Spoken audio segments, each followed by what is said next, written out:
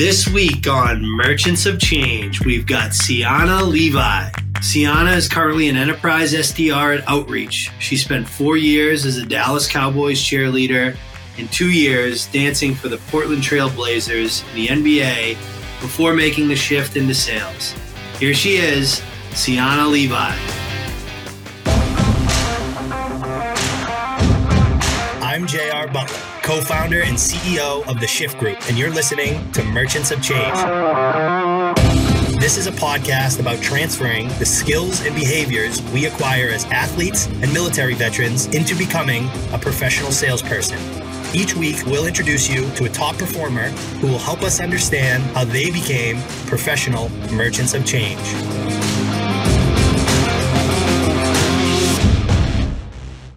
What's up, kid? How we doing? Today on the show, we've got Cianna Levi. Cece, thank you so much for being on the show. Of course. Thanks so much for having me. I'm so excited to be here. I am too. So just for context, for new listeners, Merchants of Change is it's our show that is really built for new sellers and people who are considering a career shift into sales. And it aligns with our mission here at Shift Group. We help elite athletes and military veterans become elite sales pros. And our podcast guests are typically former athletes or veterans who have found success in sales and business. And, you know, from a structure perspective, CC, we kind of start with the sports background and we go through the transition to sales. And then we kind of finish with some sales nuggets you've been learning since you've been in the space. Is that a good plan? That sounds great. I love it.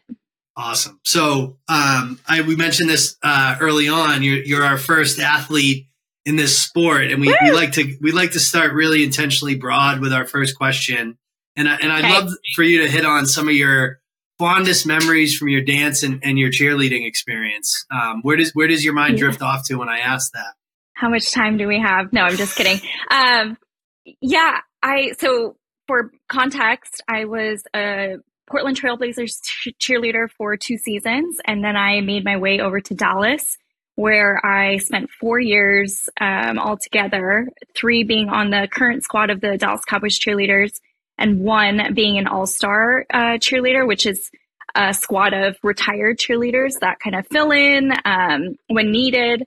And so, you know, I've done both NBA and NFL, and I love having that background because they are 2 completely different monsters, if you will. But my first initial thing that I always think of when people are like, you know, what's the best memory? What do you automatically think of is locker room, both sides. You know, I've made my best friends in the locker room.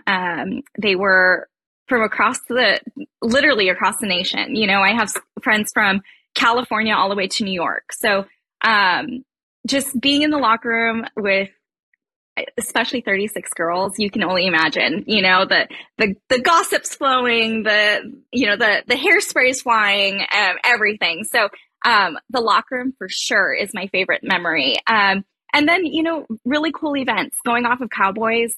I got to dance with people like Queen and Adam Lambert. I got to be on the track at Formula One in Austin, you know, for opening laps and winner circle, literally just to name a few. So that's off the field. And then you have the seasons of, you know, those nail biter games, you know, just the Cowboy Stadium just being so loud you can't even hear your own thoughts. I think those are just, again, some of the few fond memories that I have. I love it. I love it too, because I did an episode and Tom interviewed me and he asked me, what did I miss most about sports, or what's my favorite memory from sports? And I immediately said locker room. And I think we get that probably 80% of the time. Right. So it's really cool. I bet you didn't have hairspray in your locker room though. No, you would be surprised though. I have some friends that are pretty set in their hair care ways, believe it or not. Love it. I remember my dad was a referee, and I used to, this is like in the 90s and late 80s, I would go to him after, and he would he would pack a hair dryer, and his buddies would make fun of him for using a hair dryer. So you do see a little surprising things sometimes. Love it. So before we get too far in the interview, so I don't ask any, and also just so other people don't that are listening to this, what are like some of the more frustrating questions people ask you about being a cheerleader? Yeah, I think it comes from, really not knowing how much work we put in behind the scenes to really getting into for the boots, just being on the court. It really does come from so much background and so much extra effort just to be on the field or the court. I also think, fans get really excited, and sometimes they ask interesting questions that I don't think you would ask a certain, a VP of sales, for instance. I think people ask, oh, well, you're a cheerleader. Do you get paid for that? I don't think you would ever ask, a VP, well, do you get paid for that? I think you have to realize that we are employees of whatever organization you're a part of. And, you do get paid.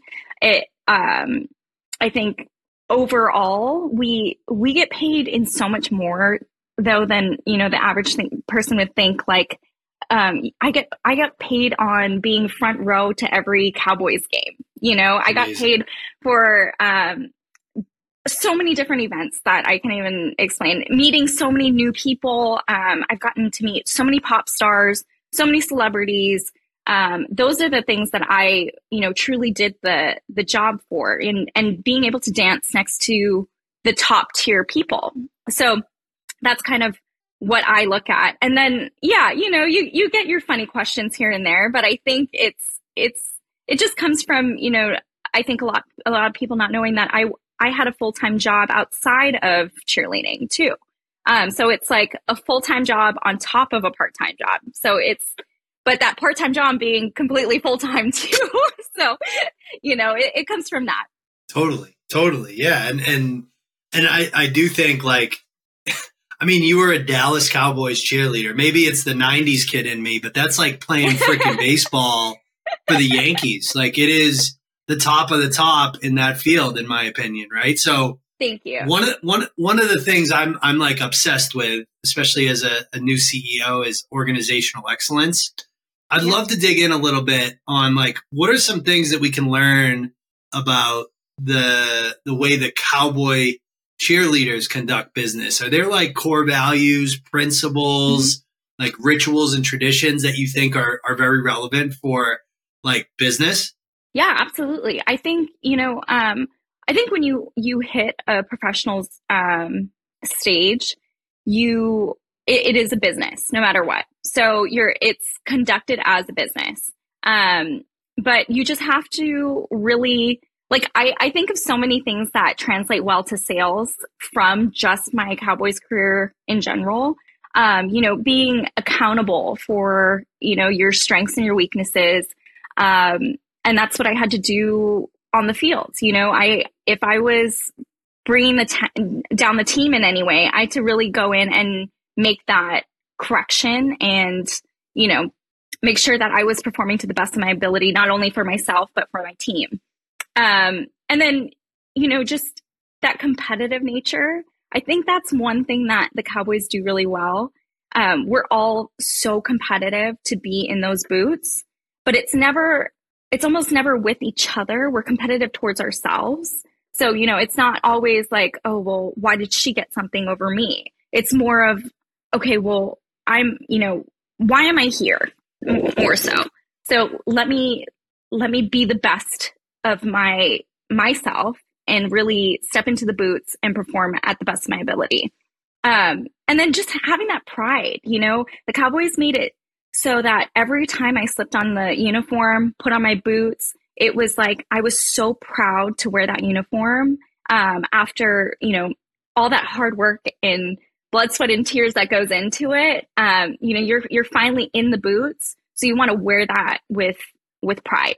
I think that's something that they do so well, and you're never for a second comfortable, which is I love that. I think it's like the tenacity that we have to being the best in the industry, and just kind of really, holding ourselves with the star on, on our uniform. And whenever we go out and we meet, the community and all the stuff that goes on outside of the field, it's really that pride you have when you wear that uniform. 100%. Yeah. And it's earned through years and years of excellence. Right. And it's, absolutely. You're really following in a legacy of like, and I think companies that can capture that, you tend to see like really special outcomes from too. You know what I mean? Sure. Absolutely. Now, when you talked about the locker room and missing the teammates the most, which I totally relate to. When you look back at some of your favorite teammates from Dallas or Portland, what are some of the characteristics that your favorite teammates share? Oh gosh. Well, they laugh at my jokes. That's one. And then two, I think we all bonded through the grind. I think, the teammates that were really there for you when you were having a hard night, the ones that you could just call at any moment, and, they're there to really console you and empathize with you.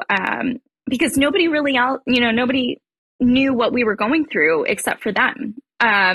Nobody could relate. You would talk to, my mom. I would talk to my mom and I'd be like, well, this happened.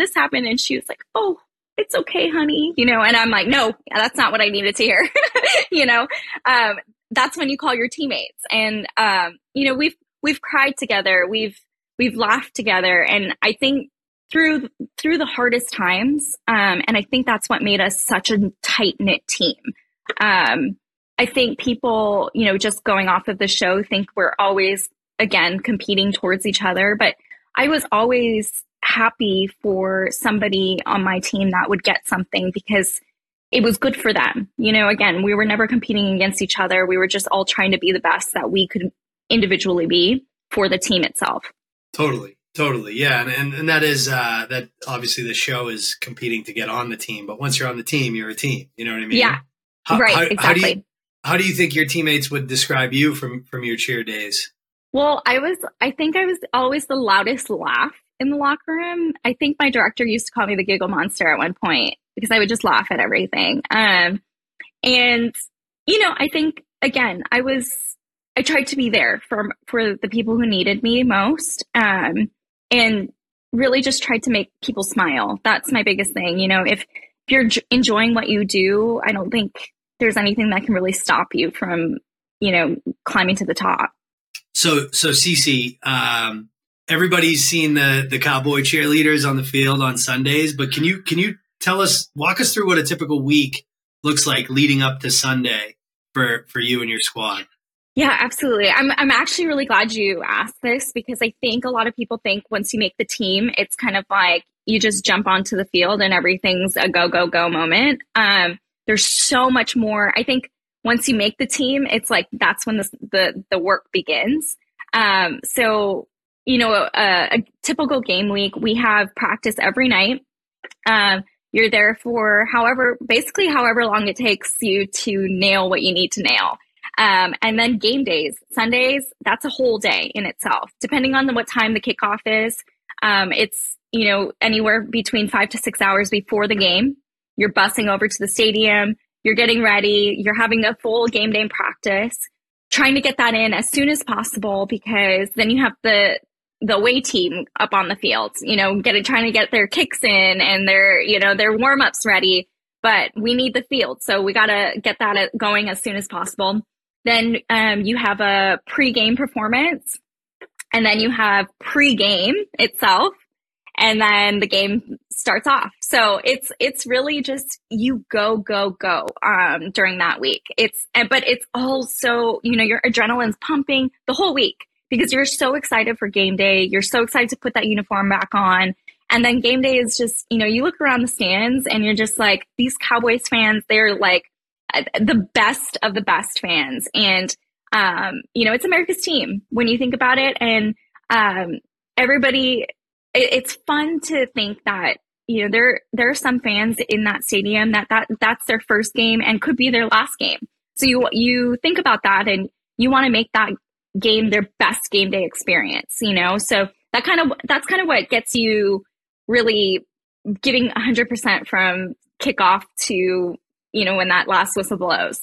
That is such a cool mindset, because you're right. Who knows like what it took for those people to land in that stadium, right? Some people take that for granted. That's awesome. For sure. And that's something our director always really harped on. If you meet a fan, you have to think about, is that the first and the last impression of a cheerleader that fan will ever have. And when you think about that, I think you really try to make every encounter very special and very, tailored to that person. So, I always want to, it's fun, people will come up to me and ask, oh, can I get a picture? Oh, can I, get an autograph? But I want to learn about you. Where did you come from? Where, why are you visiting? Are you here for just the game? Are you having fun in Dallas? Anything like that. Like it's really, I want to make that encounter as special for you as it is to me. So that's amazing. And I agree. They're America's team. I'm not ashamed to admit, as a kid who grew up in New England in the 90s, that I had a Dallas Cowboys starter jacket before Tom Brady rolled into town. And anyone who tells you differently is full of crap. I love it. So you're on the field in Dallas on a Sunday, December, January, end of the season, and you're just dreaming of cold calling strangers and pitching them software, right? Like so obviously I'm joking, yes. But what happened? How did you end up in sales? Did you look in other careers? Yeah. So I actually, like I said before, I had a full career while I was dancing. I was in PR and communications, and I did that for 4.5 years. And I absolutely loved it. I worked for the American Heart Association, and, I'm working for a mission like theirs. It's really gives meaning behind your work.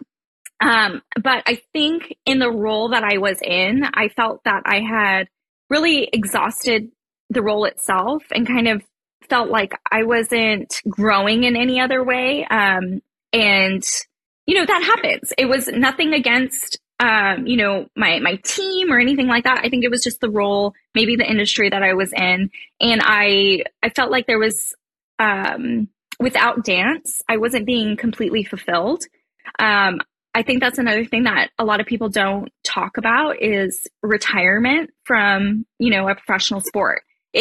You go through an entire cycle of, questioning, like, I don't want to say it's an identity crisis, because I don't think that's like the correct term of it, but I think you really do go through like, what's fulfilling to me now that, my sport is gone. And I know a lot of people can't relate until you hit that spot, because I was like, sometimes you just move on, but it's not that simple in a lot of cases. So, when I retired, I moved to Seattle, and, my boyfriend actually is a retired athlete as well. He was a wide receiver in the NFL for 7 seasons. And, we talked about kind of how you bounce back, and I really, in my way, thought I needed to just really dive into something completely new that I can spend all of my time and energy really just learning industries in and out. So I had a mentor here in Seattle, as well as my sister. My sister is an NFL cheerleader as well, and she is in tech as well. And she was like, they were both telling me, try sales, try something, like something very people oriented, that I can really talk to different people from all over the place. And I think when you think of sales for the first time, you really think of something like aggressive. And, I didn't want to cold call. I thought that was, when people get cold calls, they immediately hang up on you. I'm like, oh gosh, like who wants that rejection in their life? Like asking for that rejection. But then I thought about it, and I was like, why am I judging it based on just that? I don't know anything other than that. And so when I was looking at new positions, outreach, where I work now, in their job description, it had, if you had been involved in competitive sports like dance. I've never seen that before. And that really hit me hard because I was like, this company respects dance, as a competitive sport, which I don't think a lot of people do, which is fine. But I think because a lot of people don't understand what, the work behind it again.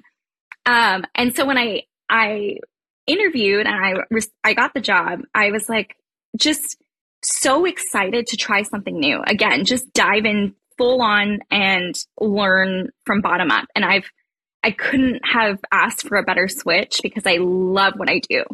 I look forward to those cold calls now. that is awesome. How like, what's been the hardest part about going from, Dallas Cowboy cheerleader is the pinnacle of a cheerleading career. So like, what was it like starting over and you were crushing it in PR and marketing. So like, what is that like start over? What was the hardest part about that? Yeah. I think it's an ego thing, to be honest with you. I think I really had to bite the bullet and kind of realize that if I'm going to start in a new industry, you have to go from bottom up. And, we've all been there. I think you just don't want to go back there. But like, for instance, to start in my professional dance career, I couldn't have just jumped into the Cowboys. I had to start from somewhere. And I thought of it like that. And again, I was like, I don't want to start with people that are just out of college, just, very entry level position. But then I thought, so many people have restarted their careers. It's really just myself holding me back at that point. And then, when you start connecting with people and realizing people have made career switches from, 20 years old to however old they may be, like there's always going to be somebody that's going to make that switch. So I was like, why not now? Totally. The analogy we use, because we work with a lot of professional athletes and we also work with like a lot of special operators from the military, like Navy SEALs and Green Berets. And they push back. Amazing. Like I don't want to do a BDR job. Like I have all this life experience. I should be able to start as account executive. And the example, like we'll tell a Navy SEAL, like, okay, would you bring LeBron James on a combat mission? And they're like, no, exactly. He doesn't know the fundamentals. Exactly. And we're like, exactly. Like, and the Dallas Cowboys aren't going to pick up a Navy SEAL to be their quarterback because he was a Navy SEAL. Like you gotta start over. And to your point, it's all about ego. Like you gotta kind of, ego's the enemy. You gotta kind of get over that. It is. Know what I mean? And it is hard, going from, the top of the top to going into a new career at the bottom. But then, you also think, how do I build respect in my new industry? It's from really working and, cold calling. When I talk to VPs, directors, execs, whoever it may be, they respect the grind of a cold call. I know a lot of people think, and don't get me wrong, you do get the rejections, you do get the hangups.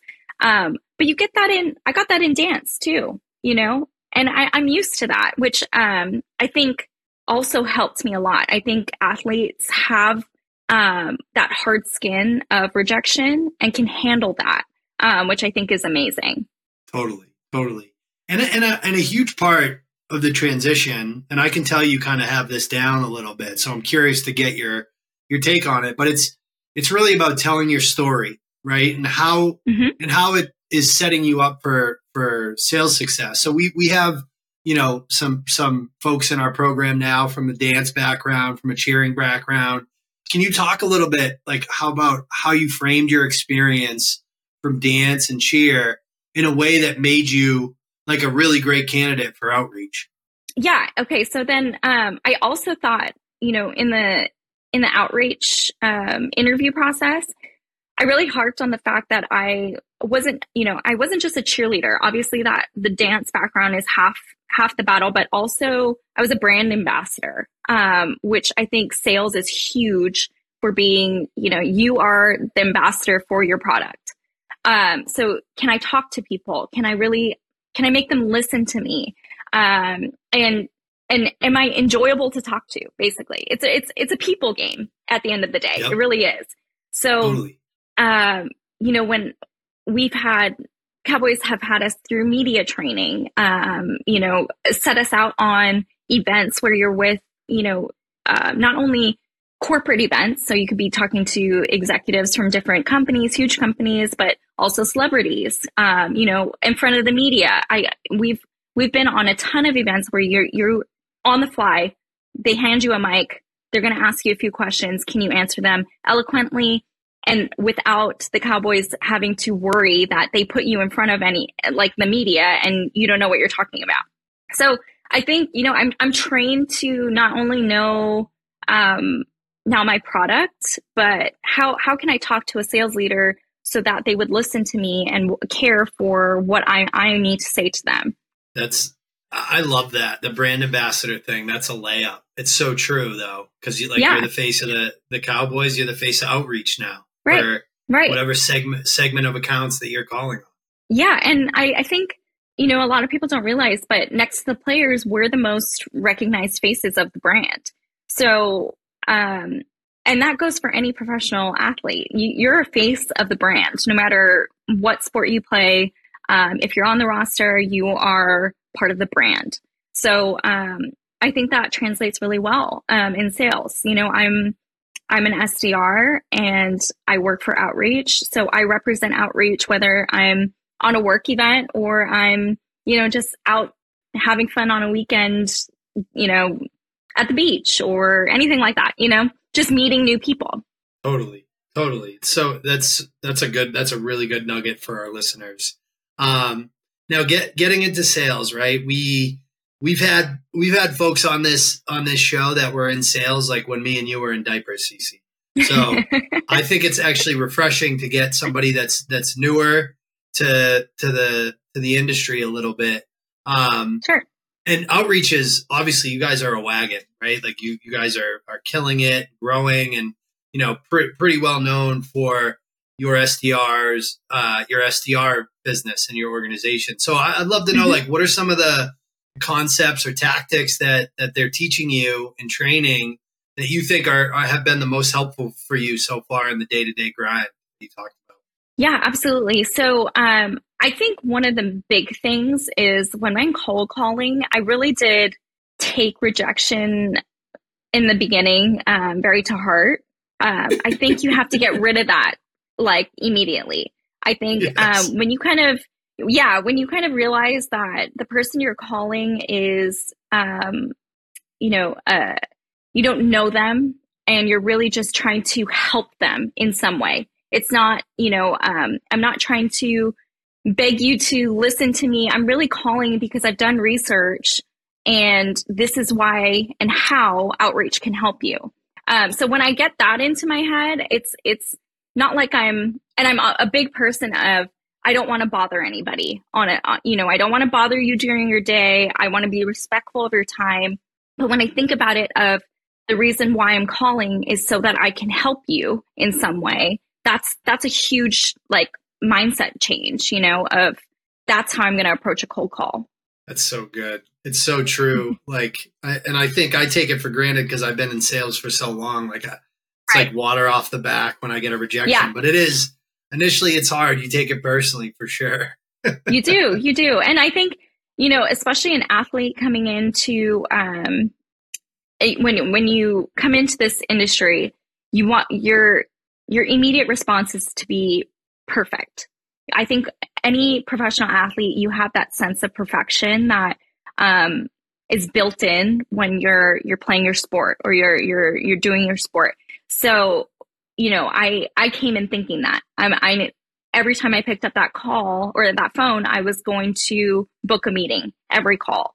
And you got to get over that hump of, you're not going to get every fish in the sea, but you're gonna try. Yeah, 100%. And perfect is the enemy of great too. So it's you almost got to remind yourself of it, just like sports. Exactly. Now, Tom told me that you're part of a team that is like in office at outreach. Yeah. Do you think that's helped you get off to a fast start? Can you talk a little bit about that? Absolutely. I think I was a part of the wave too of before COVID happened. I was in office every day. So I was very used to the office grind of a job. when I was, my first couple years on Cowboys, I went to the office from 8 to 4:30, drove to our facility, got ready at, 5:30, practiced at 7, go till the wee hours of the night, and then, you do it all again. So the office never hindered me in any way, but I think in terms of when you are going into a new industry, when you're learning a new role, I think an office environment is huge. Because especially, when I'm making my first cold calls, having my team around me dialing, listening to their conversations, what do I like well, or that they did well on that call? How did they book that person? I think that is what really helped me in learning. Of course, I'm all for the remote days here and there because the flexibility is nice, obviously. But I think in terms of, again, learning new skills in sales, I think an office environment is great to have. I don't think it can be understated how much learning is done through osmosis versus absolutely. in these structured like trainings and things. You're just going to learn good and bad habits that you don't want to do because absolutely. It's a lot easier to recognize a bad habit in someone else, even if you already have that bad habit, right? Like, so I think I'm really glad you emphasized that part of being in the office because it accelerates your learning significantly. It does. Absolutely. And, even when I have a bad call, I think just having the people around you that are like, you know what, actually, you did great. Here's what I would do differently. That's what I need, because I know there's going to be those bad calls. I do. But I want to know how I can go forward from it. I think it's a lot like, I always tell my boyfriend this because, we have a conversational intelligence aspect to our platform where you can listen back to your calls and really learn from, what you did well and what you didn't. And I listened to those like he did film and we did film as well. So it's really like watching film. And that's helped me a ton in growing in the role itself too, because I can listen to also my growth. From the first few calls of me kind of stuttering, trying to get my pitch out, to now where I'm just having a conversation with a prospect. Again, learning what goes into their sales process now and, what their day-to-day looks like. And again, how can I help you? So that's so good. It's so good. It's so true too. Now question before we get to our last two. So, a Cowboys or a Trailblazers dancer calls you, and they're considering a shift into sales. So kind of a two-part question. What are you asking them to help them figure out if sales is a good fit? And what type of company or opportunity are you pointing them to? Yeah, for sure. That's awesome. I think I love connecting with athletes, especially, trying to get them into new roles, because I've been there. It's a hard, it's one of those vulnerability things that, you just have to knock down your walls and really ask for help in terms of getting you into a new role. So I'm going to throw that out if anybody ever does need that. But I think, are you ready for the grind again? I think a lot of people being at a top tier, you kind of think, I'm going to go from a top tier to a top tier again, where you have to be willing to get that top tier back to the bottom again. So, are you ready for the grind of sales? Are you ready to really, I want to say, drink from a fire hose? It's a lot of information coming at you at once, but, being able to adapt to, a new role, a new cadence of work, and just really put your full self in it. In terms of what role, there's so many roles in sales, or in tech, and then sales is just, a small sector of it. But I do think that starting from the bottom has helped me really realize how to talk to sales leaders, you know, what's important to a sales leader, and how to really make somebody listen to me in you know, what they're caring about, so that they can realize, you know, what do you bring to the table. Totally. Yeah, I think asking questions is like such a important skill to have as a salesperson. Totally. Yes. Probably, and I think some people think that, you know, when you're cold calling, you have to ask really complex questions, whereas you really don't. You're trying to understand how that business functions, you know, so that you can not only you yourself understand it, but tell them again, how can you help in certain aspects. Yeah, I think like this is a little off topic, but like, but you hit the nail on the head, right? That a lot of people have this like premonition of sales being like the lying, the pitching products, the high pressure tactics. And I think like the way I usually explain to people why it's not like that anymore, it's mainly because of the access to information is the same. So when I call someone to sell them my product, they have the same access to information that I have.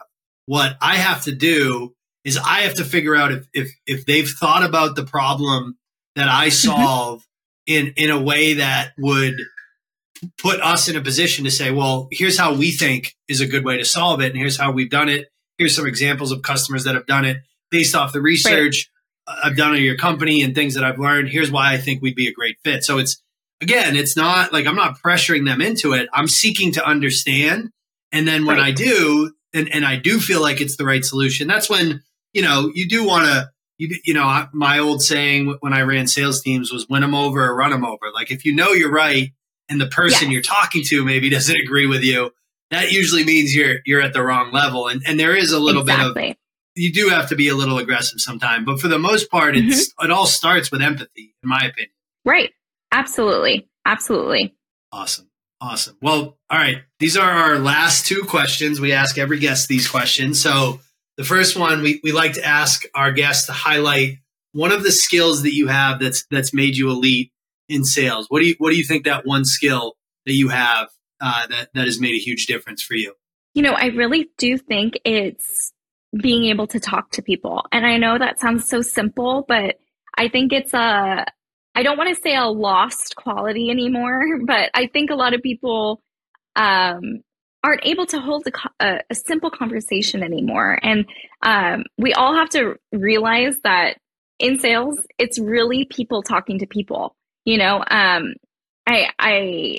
don't want to come off as a robot. I don't want to come off as, you know, just focused on just selling the product. I really want to understand your company, what your company does, and again, how I can help you. So holding that conversation and being comfortable in, you know, sometimes there's silence on the phone. Be comfortable in the silence, and really listen. I think a lot of people, I mean, I was guilty of this too. You know, when you're so focused on like booking a meeting, for instance, you don't listen to what the prospect, all the information that the prospect is giving you.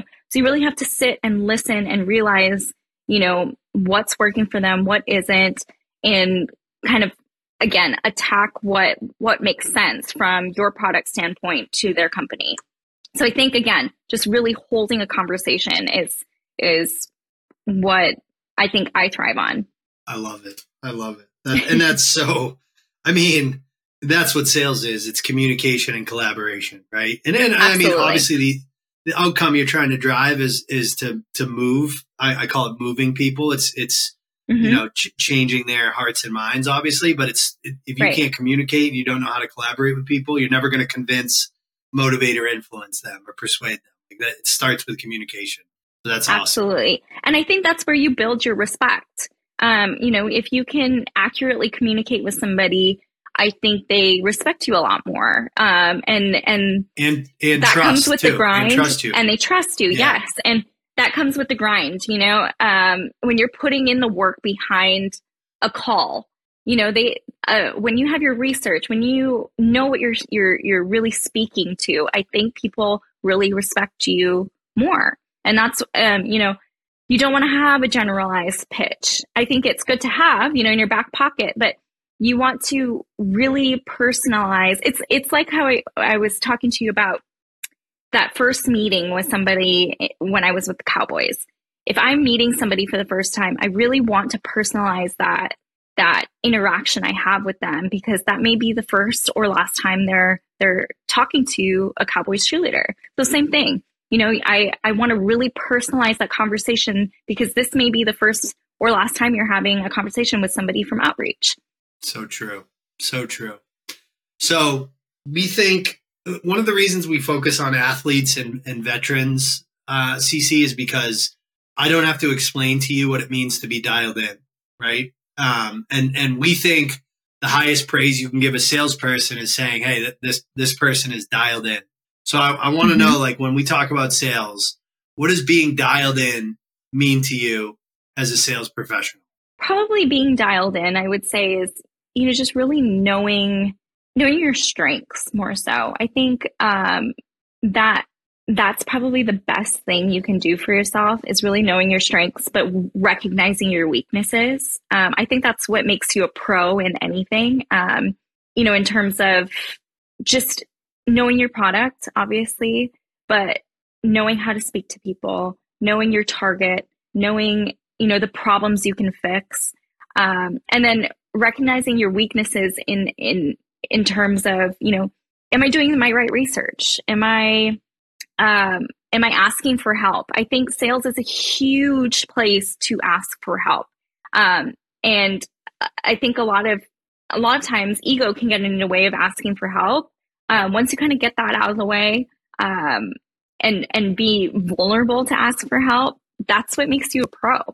I know, not even just in sales, but for Cowboys, I had to ask so many people for help, just what does the process look like? Do I look like the current cheerleaders that are dancing? Do I have that potential? What advice can you give me? Take that advice and really, that's another thing, huge thing too, is not only when you receive feedback, but really applying the feedback to making you better. That's a strength not all people have. A lot of people don't want to listen to feedback because sometimes it can be very people just don't want to listen to the criticism, honestly. But when you kind of break down that wall and accept the feedback and turn it into something new, that's when you're a pro. I love it. Knowing your strengths and recognizing your weaknesses. By the way, like, if you ask a professional athlete that same question of what it means to be dialed in, they should have the same exact answer, in my opinion, right? Because it's like, if you know your strengths, you know how to play or compete. And if you recognize your weaknesses, you know what you need to work on, and you put in the time to do it. So, absolutely. So good. So good. Cece, thank you so much for joining us. This is one of my favorite conversations. Thank you so much for having me. I'm so glad that I could be a cheerleader on the show too, because thank you for recognizing that as a professional sport. I appreciate that. And seriously, if there's anybody out there that has more questions about sales or athletes going to sales, I'm all please connect with me on LinkedIn. All the things. Yep. You just can't get them interviews at Outreach. That's the only rule, okay? Cece, thank you so much. I appreciate it. Thank you. Thanks for having me. This wraps up this episode of Merchants of Change. If you enjoyed this episode, the most meaningful way to say thanks is to submit a review wherever you listen to podcasts. If you're interested in working with us, please come find us at www.shiftgroup.io.